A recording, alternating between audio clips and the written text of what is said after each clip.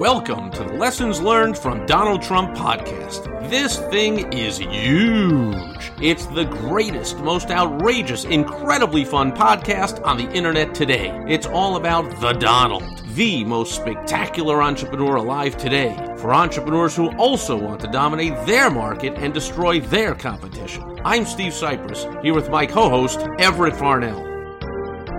Welcome to another episode of the Lessons Learned from Donald Trump podcast. I am your fearless, believe me, co-host Steve Cypress, along with my trusty sidekick co-host and fellow aficionado of what to do and what not to do based on what Trump is doing, Mr. Everett Farnell. I'm so excited to get into this episode because that performance that he gave at the debate was, whether you like him or not, the performance was a superb performance. I don't mean a political performance. I mean the act that he put on.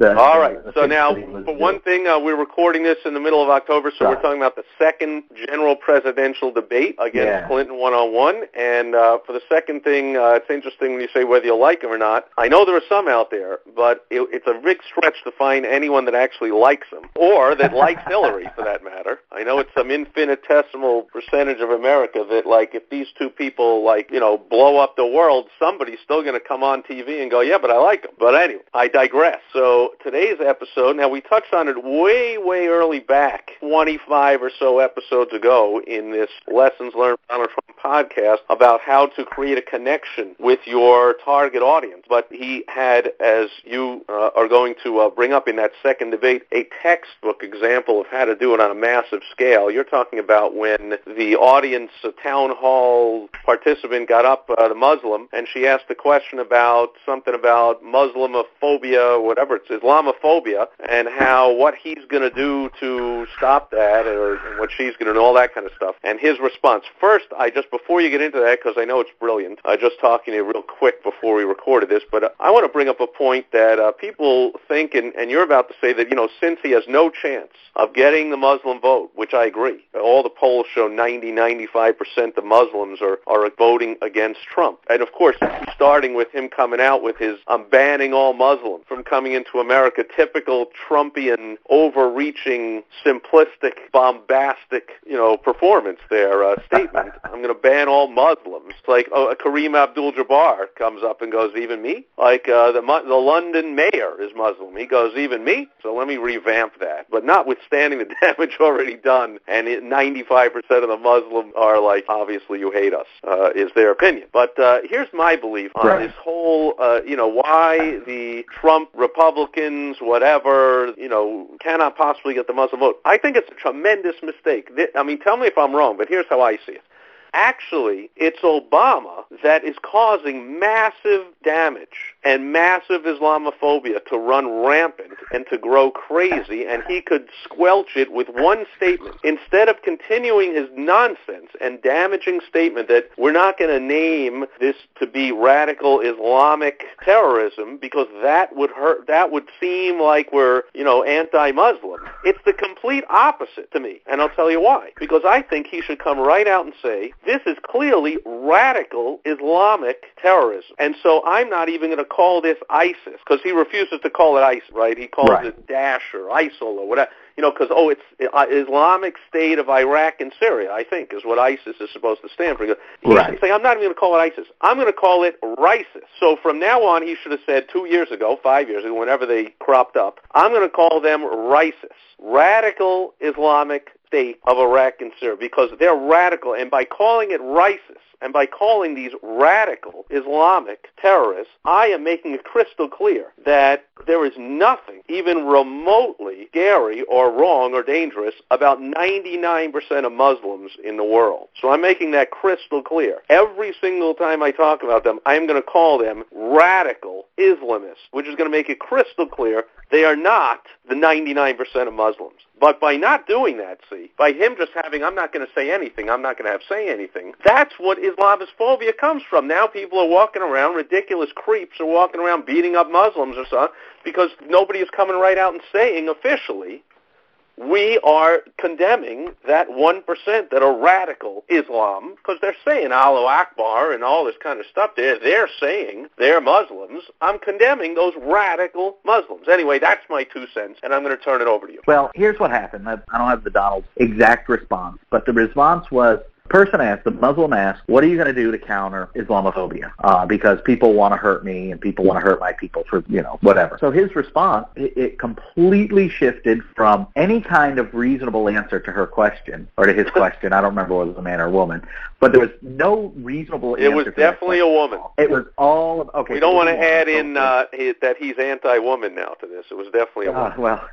So it was all about how we've got to protect ourselves from radical Islam, and got to limit immigration from certain parts of the world because they know. Yeah, I think he even got into like the Mexican border again. He went off on. Yeah, so he doubled down on all that. I know you hate that term, but but it is kind of a bet. He is making a bet on it that the people who agree with him are going to get out. So he restated his previous position and then went on about, I don't know how long the answer was, 3-4 minutes, and didn't address that question at all. And here's the thing. What he basically said to that person answering the question, and Muslims in general, is, listen, if you like me for the economics, then great. But I know that I'm never, ever, ever, ever, ever going to win your vote because you hate me, because I want to keep radical jihadis out of the country, and I've said so. So I know I'm never going to win your vote. So I'm not even going to try. What I'm going to do is when you come up and ask me a hard question that's designed to be like a gotcha, I'm not going to even answer it. What I'm going to do is I'm going to reaffirm what my base, what the people who like me already, I'm going to reaffirm what they. In other words, he just completely told the entire Muslim voting bloc in the country to go pound salt. If they don't want to vote him for economics, go pound salt. And in exchange, he reinforced the entire demographic who is supporting him and outwaved flags and Trump. Okay, he completely reinforced an absolute belief those people have. Now, why is that important for our business owner friends? Well, because when somebody calls up and says, I'll give you a perfect example. A client here locally, a roofing company, I developed a little mailer for him, and the mailer included a picture of the front of the house. So you drive around the neighborhood. It's kind of a pain in the ass to put the list together, but they were selling $7,000 for every $50 they put in the mail. They were selling a $7,000 job. So I know this tactic of, like, you send someone out in the neighborhood, they're driving around, when they see a roof in disrepair, they take a photo, and they're going to send that to that particular person saying, I just happened, I was fixing a neighbor's roof, and I just saw yours, and I'd, like to come over and give you an estimate or whatever. Basically, yeah. So now, and then, now you're going to come up. I know I have a feeling you're going to relay the exact same complaint that I know my client had to coach my client through ignoring it, that they're going to hear once in a while. Oh, you took a picture of my house. You're not allowed to take a picture of my house. That's creepy. How dare you take a picture of my house? Yeah, how dare you take a picture? Exactly. I think that was the exact word. Now, this is halfway across the country, and I think it's the exact word that was used in the disparaging remarks against my client. Watch this. It's even better. One group even called the police. So my client gets a call from the local sheriff's office, and now they're back and forth. I call the sheriff's office. I talk to a security guard. The security guard calls me. They forward the call to me because I don't know what to do. So I call the security guard back, and he's giving me shit. Well, this is a gated community, and I said right, and my person was invited in because they'd been invited in to go do an inspection. Right. My person who went in was invited in. Oh well, but you can't. So finally, I read this guy the riot act.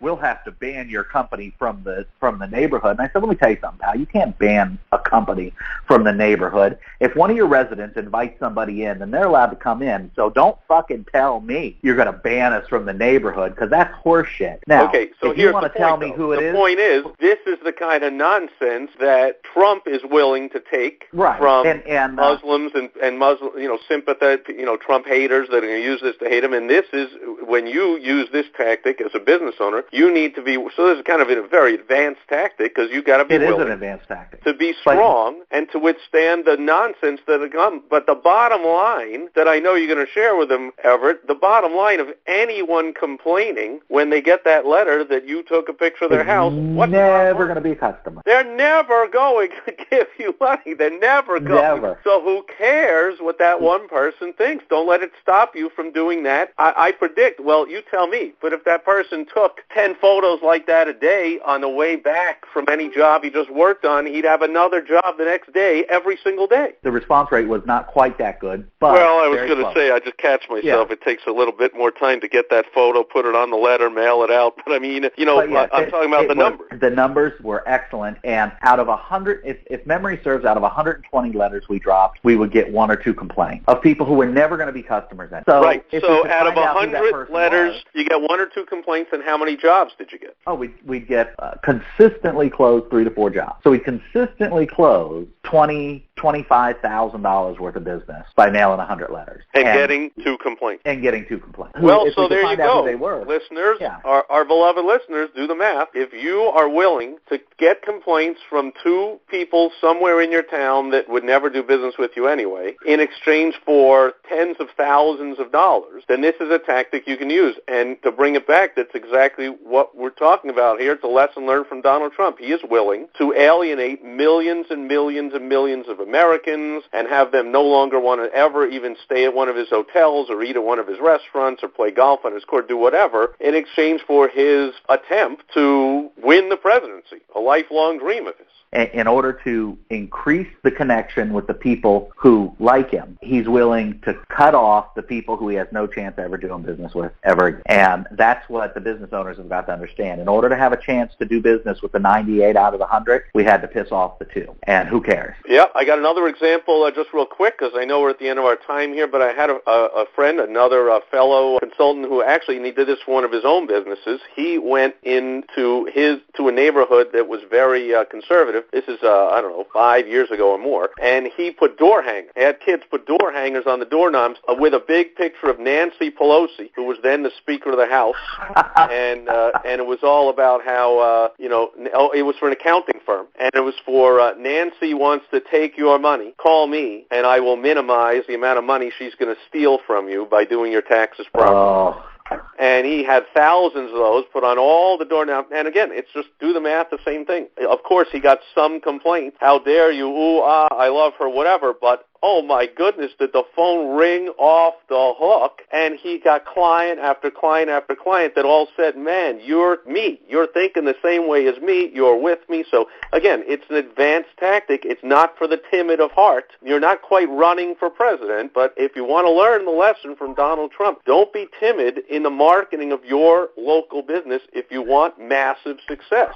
That's right. Very good. So we hope that perfect. you all go out there and make enemies of a large percentage of your local community. No, we're not saying that.